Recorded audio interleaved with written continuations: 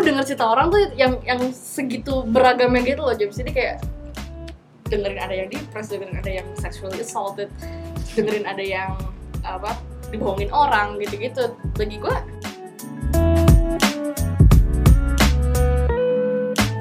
kasarnya gini nih ya, oke, let's say you work 9 to 5 gitu. Oke. You fucking depressed gitu. Karena lu gak suka kerjaan lo gitu. Oke. What if you talk about it dan ada orang yang dengerin itu dan orang yang dengerin gak jadi bunuh diri karena lo?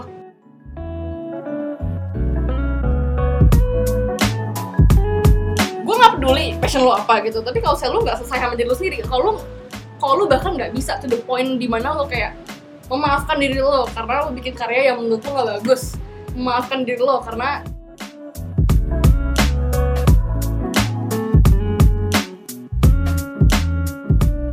Welcome back. Beautiful People to Deprive Podcast, a talk that dedicated to young people to strive to deprive and pursue their passion. My name is James Krishna and I'm the writer best known for the Deprive.story. And I talk with inspiring people to talk about their passion, their struggle, and their resonance to write. And for this week's episode, I'm sitting down with Priska Natasia. She's the Chief of Creative and also the story hunter of Proud.project.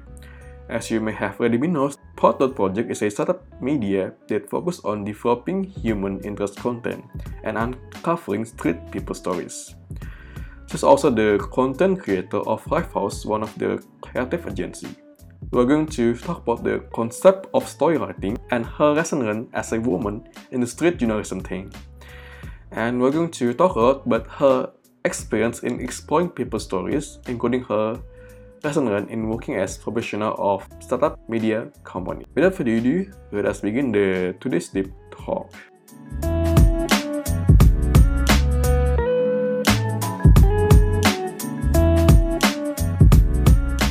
Suatu hari gue lagi story hunting di Blok M.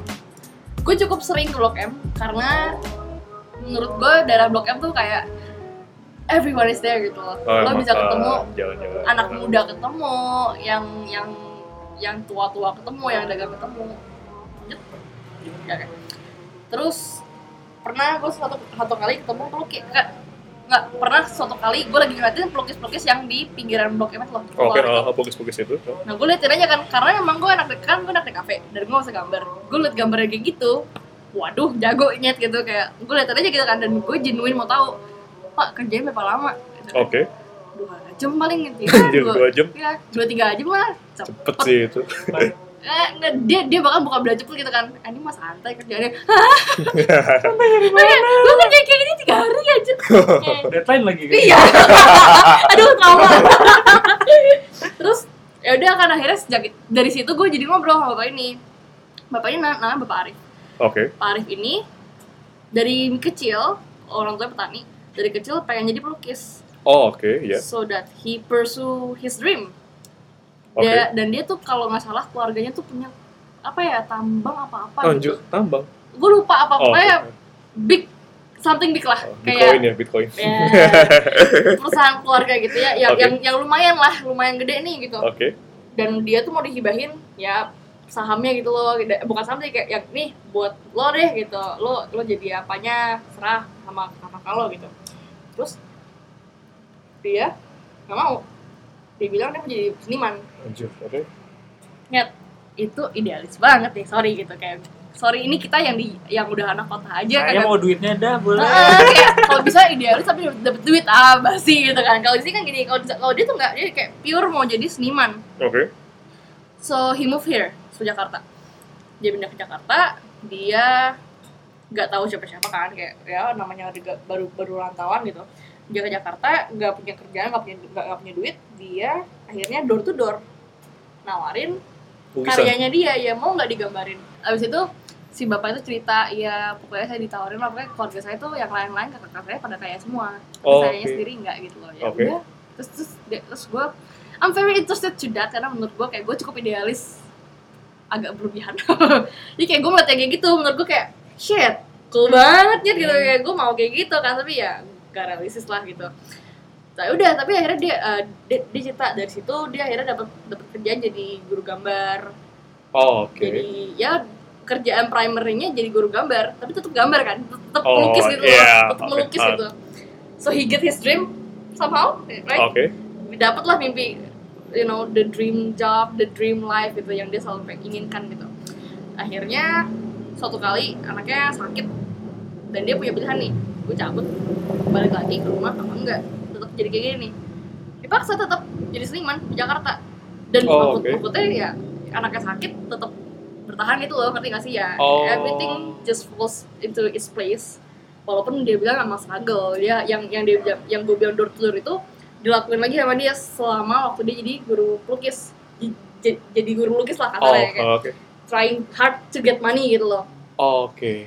Usut punya usut, kita ngobrol kan, gue kalau sama dia ketemu nyebat gitu loh, kayak yaudah sambil nyebat, sambil duduk ngobrol. Karena interesting, gue datang lagi minggu depannya gitu kan, karena kita kayak cerita gitu kan, kayak ya Pak, saya kan kerjanya fotografer gini, so gue juga agak curhat lah gitu, gue curhat gitu, karena gue bilang ya gue kerjanya di bidang ini, foto, film gitu, tapi kayak gue merasa meragukan diri gue sendiri, of course gitu, pastilah kayak belum ketemu jalannya gitu. Saya bilang udah tenang aja gitu, kayak kamu kalau kayak gini apa ya, kasarnya tuh if you keep doing what you love, eventually akan ada jalannya. Oke. If you keep doing what you love, eventually akan ada jalannya gitu. Ya udah akhirnya interesting ya, oke lah, seru banget nih. Dan itu cerita pertama gue yang gue dapetin, yang menurut gue buat gue inget, gue tuh nyampe kantor sampai gue dapet cerita bagus, kan gitu, gue seneng banget. Oke gitu kan, karena memorable nya, karena itu setelah gue 3 bulan gue belum dapet cerita yang menurut gue kayak getol gitu loh, yang kayak I'm truly depressed. Iya gitu ya, yang maksud gue kayak ini bagus nih ceritanya, ini cerita yang mau gue share, gak cuma cerita yang kayak elek-elek terus dibikin gitu loh, kayak gue nggak mau kayak gitu. Gue kalau kerja push, I need to be that person gitu, kayak nggak, karena gue kayak gitu orangnya, kayak gue cukup perfeksionis, makanya gue ngerti kenapa lo kayak gitu tadi. Kayak aduh suara gue ngerti gitu, gue perfeksionis anaknya. Tapi kalau gue dapet kayak gitu gue ngerasa kayak fired up gitu loh, kayak up banget nih gitu. Itu bapak itu akhirnya gue jadikan sesuatu yang memorable buat gue kan. Next week gue datengin lagi, kita ngobrol-ngobrol lah gitu kan. Ngobrol-ngobrol lagi soal ya ini gue nggak jadi konten aja, udah dateng aja ngobrol sekali, gue sore hati yang lain gitu loh. Gue ngobrol-ngobrol, usut ternyata dia itu guru SD gue waktu gue lagi ekskul gambar. Dan lu nggak kenal maksudnya? No. Waktu itu bukannya cuy, jauh sih. he's old now. Kayak dia dulu tuh gue inget pertama kali gue tahu yang namanya gradasi, itu dia yang ngajarin.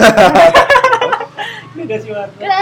Dia tuh ngajarin, gue inget banget, gue nggak tahu ini ya interest gue tuh art dari mana, tapi gue tuh inget momen itu waktu gue tuh lihat dia di papan tulis nempelin kertas gambar pakai selotip kertas itu. Nih caranya ya, satu warna digabungin lagi.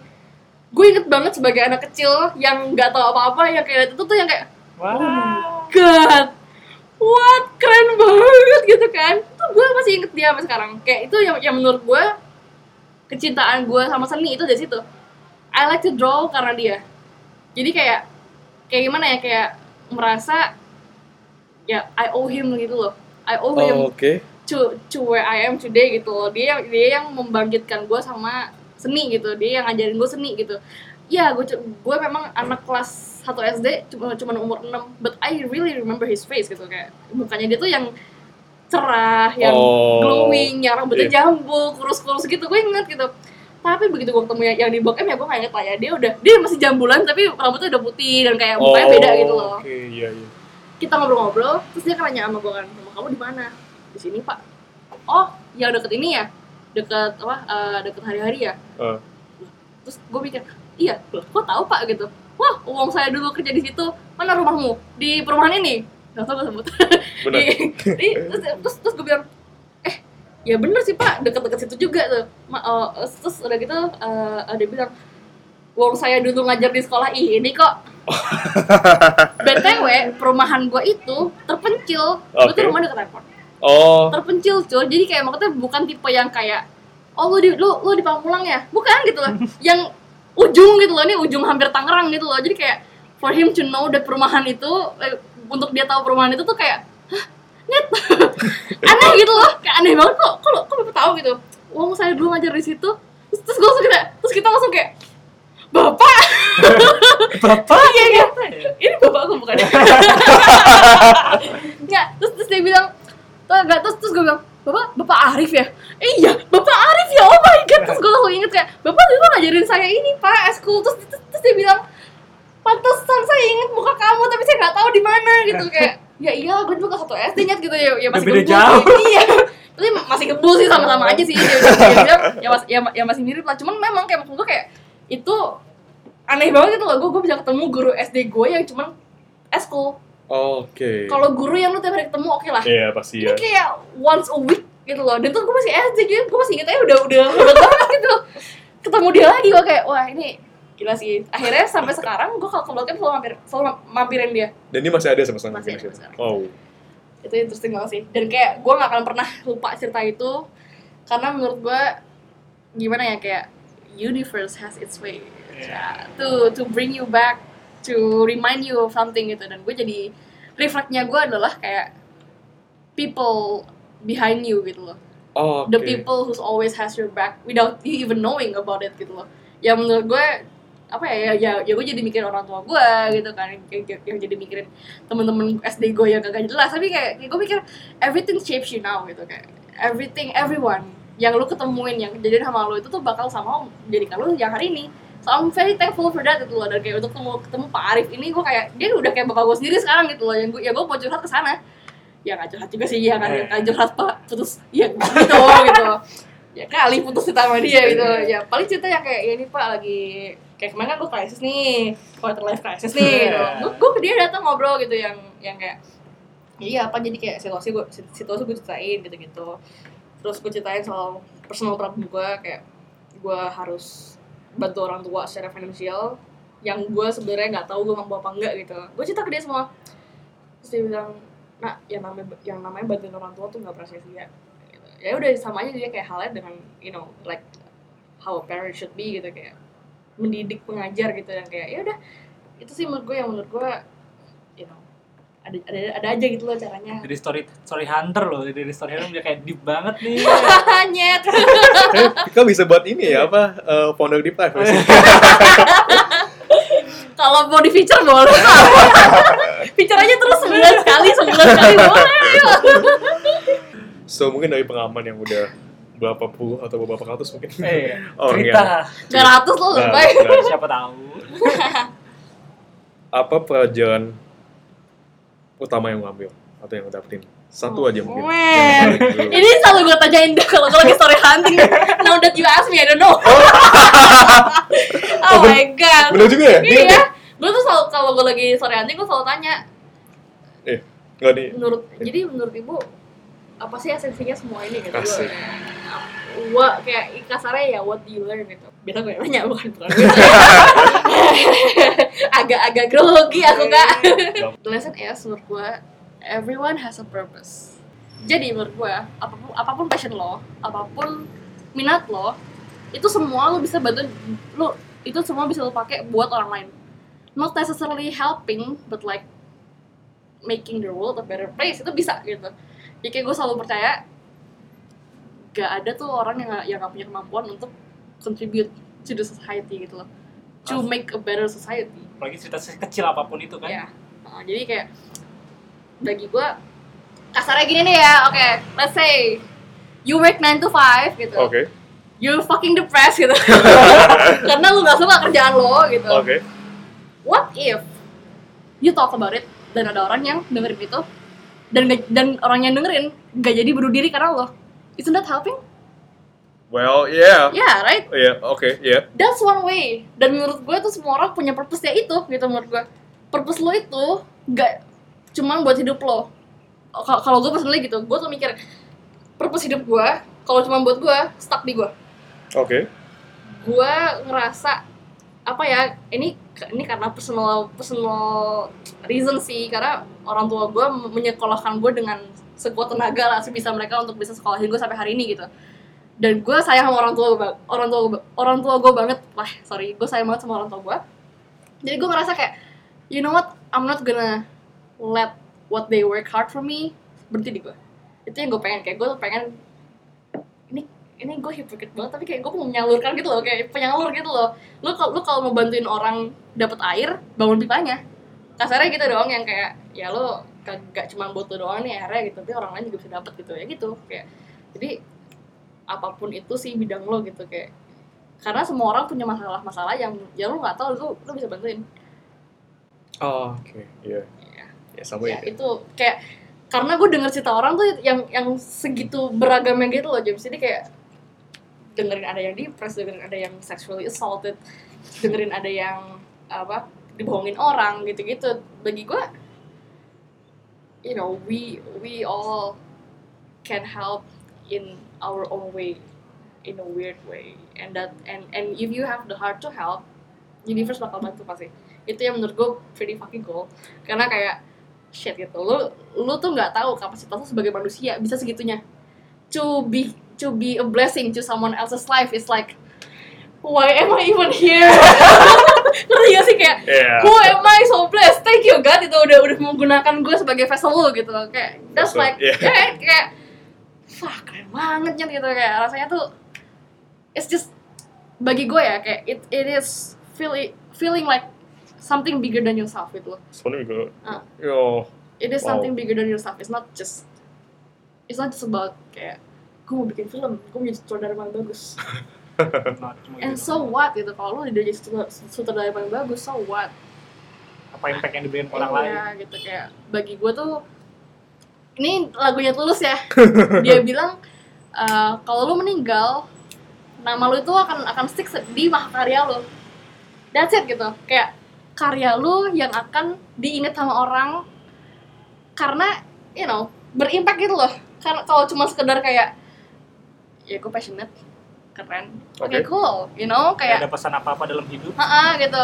Tapi ya menurut gue gitu, kayak ini personal aja sih, kayak ya bagi gue whatever it is you do, lu akan eventually selalu banget lu akan ketemu your own way, your own unique way untuk jadi blessing itu intinya. Misalkan punya waktu 1 menit untuk ngomong ke orang-orang nih, kira-kira mau ngomong apa nih? Anjing, gue udah baca nih. yang ini pertanyaan deep kita ya. Kalau apa hantu punya Jadi 1 menit untuk misalkan kalau punya 1 menit dan yang lo omongin itu bakal didengar semua orang di seluruh dunia, apa yang bakal lo omongin nih dalam waktu yang cukup singkat ini? Holy shit, I am overwhelmed right now. This is too much. First, start be nice to yourself. Start by being nice to yourself. Why? Karena mungkin lo udah sering denger ini ya, tapi menurut gue itu bener banget waktu orang tuh ngomong kalau lo gak sayang sama diri lo sendiri, lo gak bisa sayang sama orang lain. Sama hal lo kalau nggak selesai sama diri lo sendiri, kalau lo nggak aware sama diri lo sendiri kayak apa, lo nggak bisa bantu orang lain. Lo nggak bisa, you know, even if it is someone you love gitu, yang kayak pacar lo gitu, kayak lo kalau misalnya nggak selesai sama diri lo sendiri, lo nggak baik sama diri lo sendiri, lo nggak akan bisa. Maksud gue ini in all konteks ya, nggak cuma pacaran doang ya geng gitu. Sama hal dengan kayak purpose lo di hidup lo gitu. Contohnya nih ya, gue mau jadi filmmaker, right? Oke. Oh shit gitu, filmmaker gitu. But I have this problem with my self-doubt, with my ability and stuff, kayak with my passion gitu. Gue gak sabar, gue pengen banget nih bikin film yang kayak gitu, pengen banget bikin film bagus yang bikin orang tuh yang kayak liat gue tuh kayak fuck, filmmaker gitu, keren banget gitu. Karena lama ini wah film ini keren banget. Iya, gitu. Kalau bikin profile Tinder bagus kan ya. Filmmaker. Boleh nih. Anjir. Ya udah gitu, maksud gue nggak peduli passion lo apa gitu, tapi kalau lo nggak selesai sama diri lo sendiri, kalau lo bahkan nggak bisa to the point di mana lo kayak memaafkan diri lo karena lo bikin karya yang menurut lo nggak bagus, memaafkan diri lo, intinya sih the act of being nice to yourself itu akan berimpact banyak. Itu akan somehow membantu lo untuk ngerti kenapa lo di sini gitu, why you're on this damn earth yang lagi kepanasan, yang lagi mau hancur gitu, kayak dunia yang terlalu fucked up gitu. Kalau lo nggak selesai sama diri lo sendiri, in any form, in any way, lo nggak akan bisa keluar dari situ, dan hidup lo cuma akan di situ aja. For example, gue, ya mungkin ini sama sih, emang gue lagi struggle ini juga, kayak gue ngerasa I can't make anything right now, kayak gue nggak bisa nulis, gue nggak bisa apa, karena merasa kayak shit gitu, gue gue belum pede sama kerjaan gue gitu.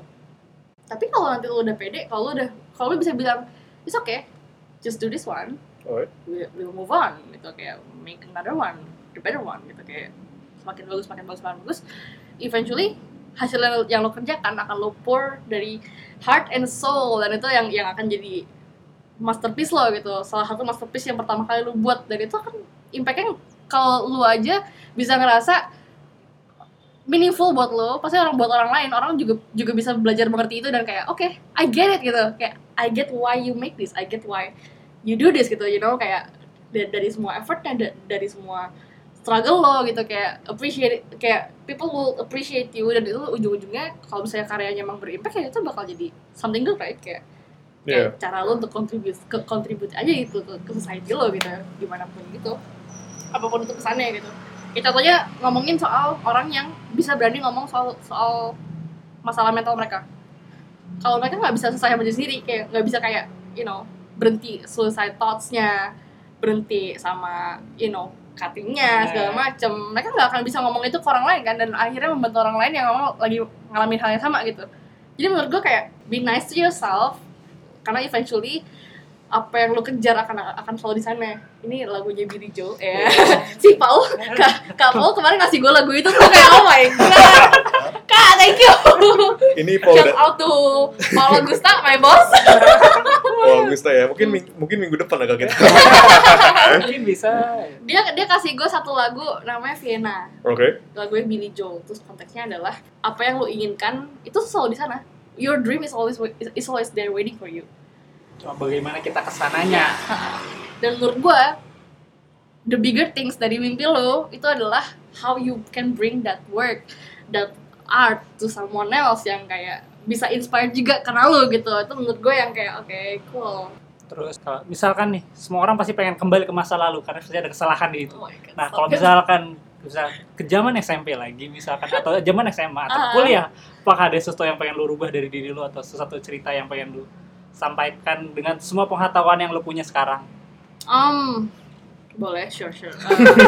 Ada pasti lah ya, gitu. Not gonna lie. Gue bukan orang, gue tipe orang yang bisa bilang ya gue nggak, I wouldn't change a thing. I wouldn't, but if I could, girl, so many things.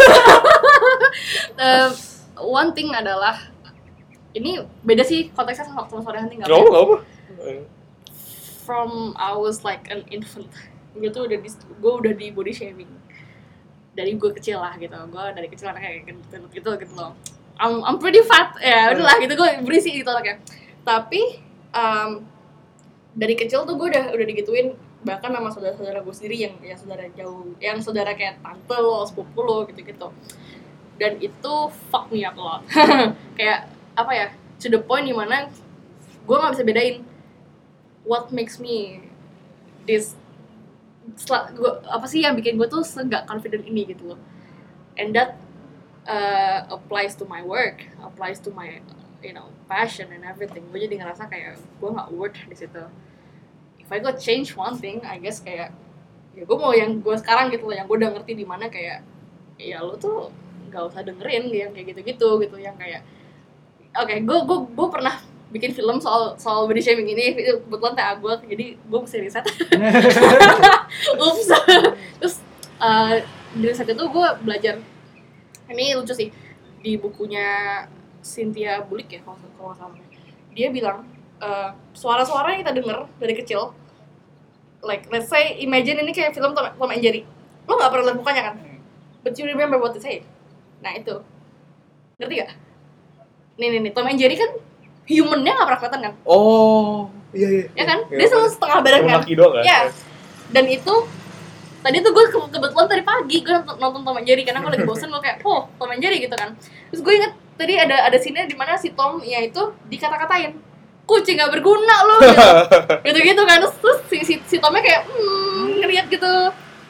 Terus itu exactly what I mean, kayak as a child lo nggak inget mukanya siapa, apa inget mungkin ya nggak tahu juga, tapi lo selalu akan inget kesan apa yang lo dapet dari orang itu, even if they're adult ya.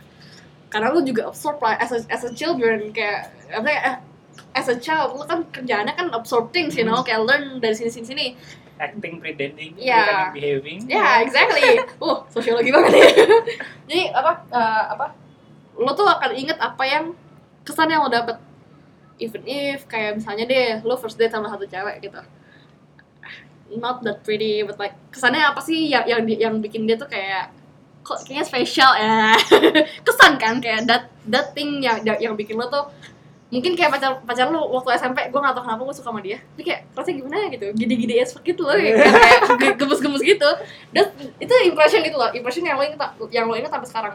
Dan itu applies ke gue quite my whole life, I guess gitu, yang dimana tuh kalau orang ngomongin soal tubuh gue, especially gue tuh ngerasa yang kayak self worth gue shrink, ya, turun gitu. Dan itu applies-nya ke semuanya gitu loh, nggak cuma dari badan gue, dari fisik gue, tapi lebih kayak you know, ngerti nggak sih, kayak am I not worthy of anything now gitu, kayak cool thanks gitu, kayak sensitif banget sih anaknya emang.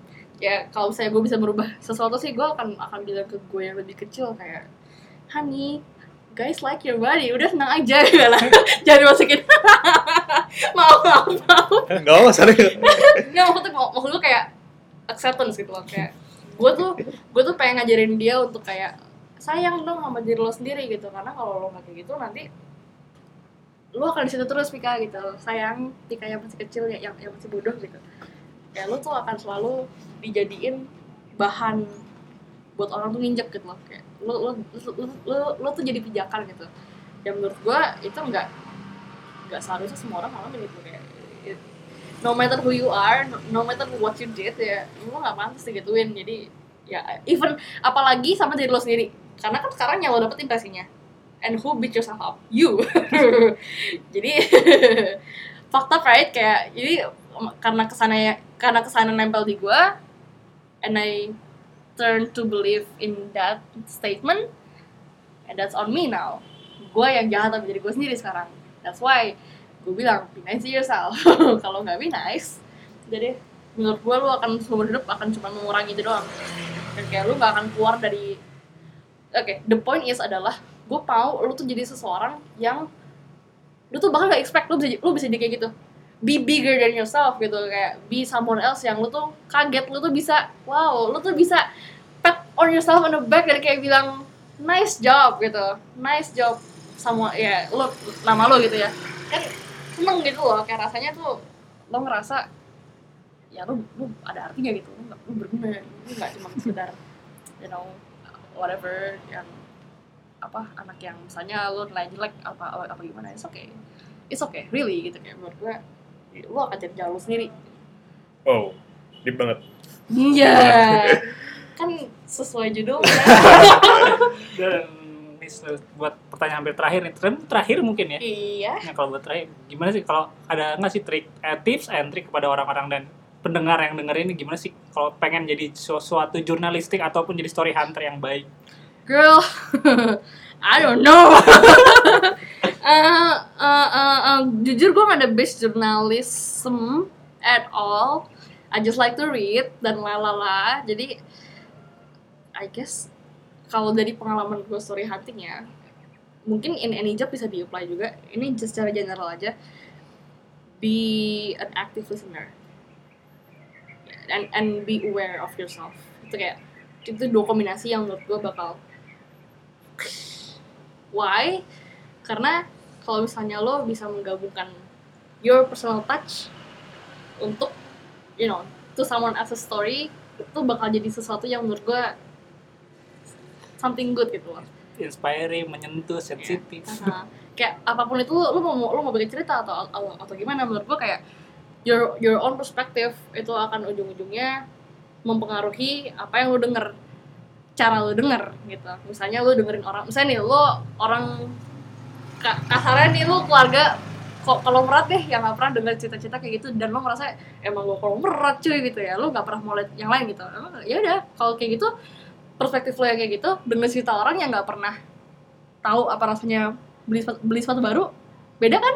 Kayak lo kan jelasinnya kayak kasihan banget ya gitu, karena perspektif lo adalah lo selalu punya gitu loh, dan lo ngeliat orang yang nggak punya itu aneh gitu.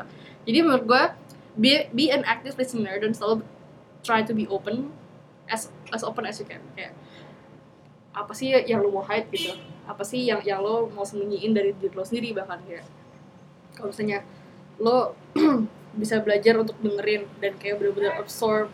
Makanya kerjaannya capek tuh gitu, kayak capeknya tuh adalah lo setelah lo dengerin ceritanya kan lo mau nggak mau setelah lo denger ceritanya lo punya pilihan, do you wanna learn from it atau cuman kayak pass, right?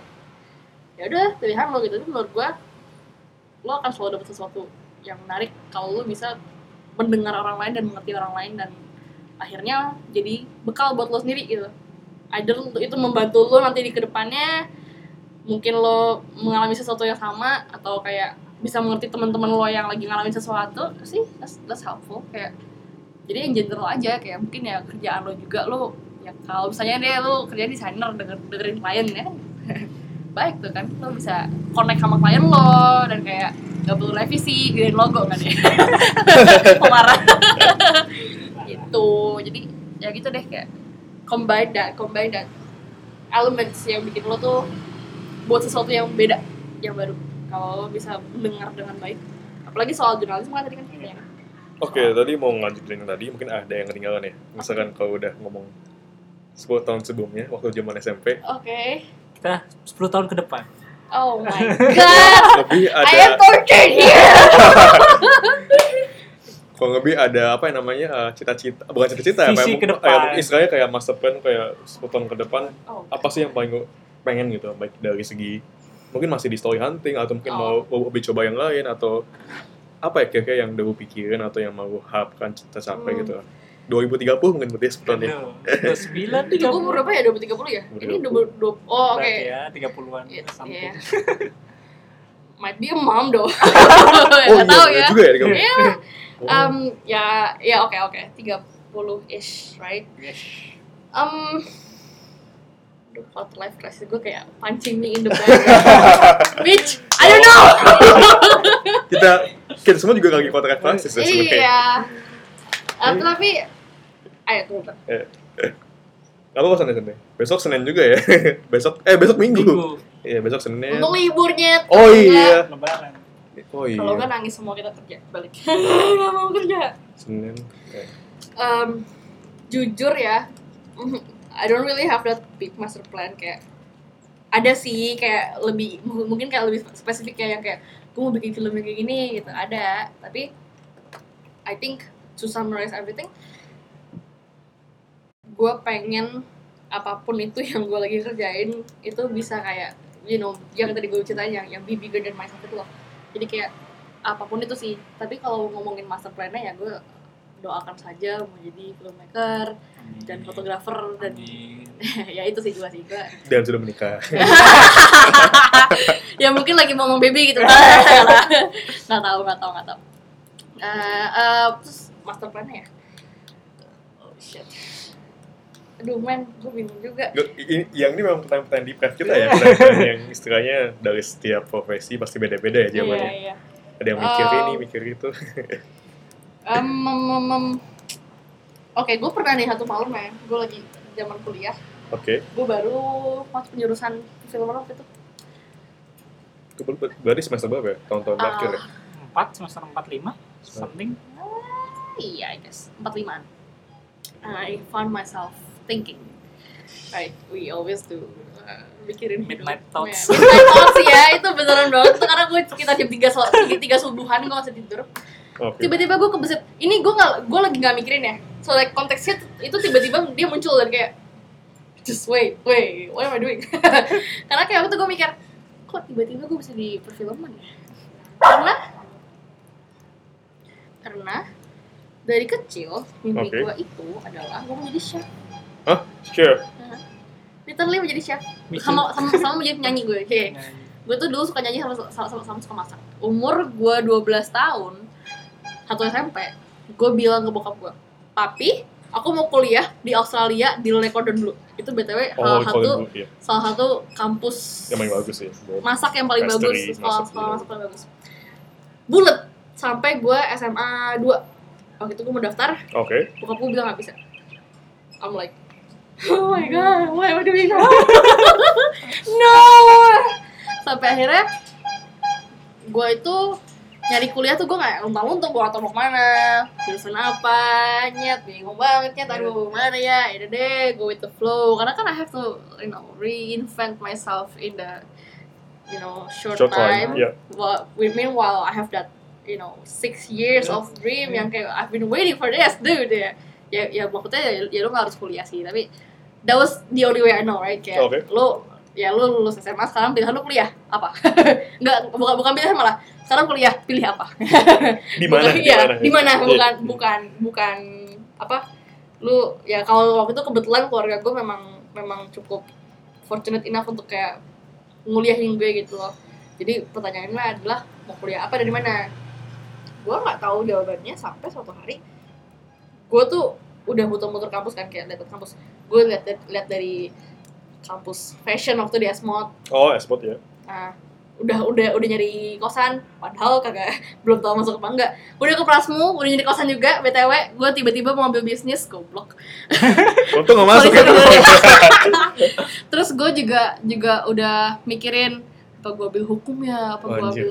Coy, kalau tau gue nggak pernah suka nonton berita. Gue tuh bukan tipe cewek yang kayak tipe apa sama politik. Gue kayak apaan sih nih berantem, gue tuh ngapain sih, ya gue suka baca, tapi kayak kalau baca kayak gitu gue tuh agak aduh kayak PR gitu loh, bacanya males gitu, kayak draining my energy yang gue nggak harusnya keluarin, nggak usah lah gitu gue kayak gue hilang banget nyet, ambil HI kali ya, ambil ini kali ya, sampai akhirnya waktu itu gue lagi ngerjain tugas majalah di sekolah gue, kayak dapet tugas kan bikin majalah, terus gue the only person who knows, oh iya betul, the only person who knows Photoshop, itu pun juga ya cuma ada masanya. Iya, ada masanya yang lagi edit gambar yang artsy as fuck gitu.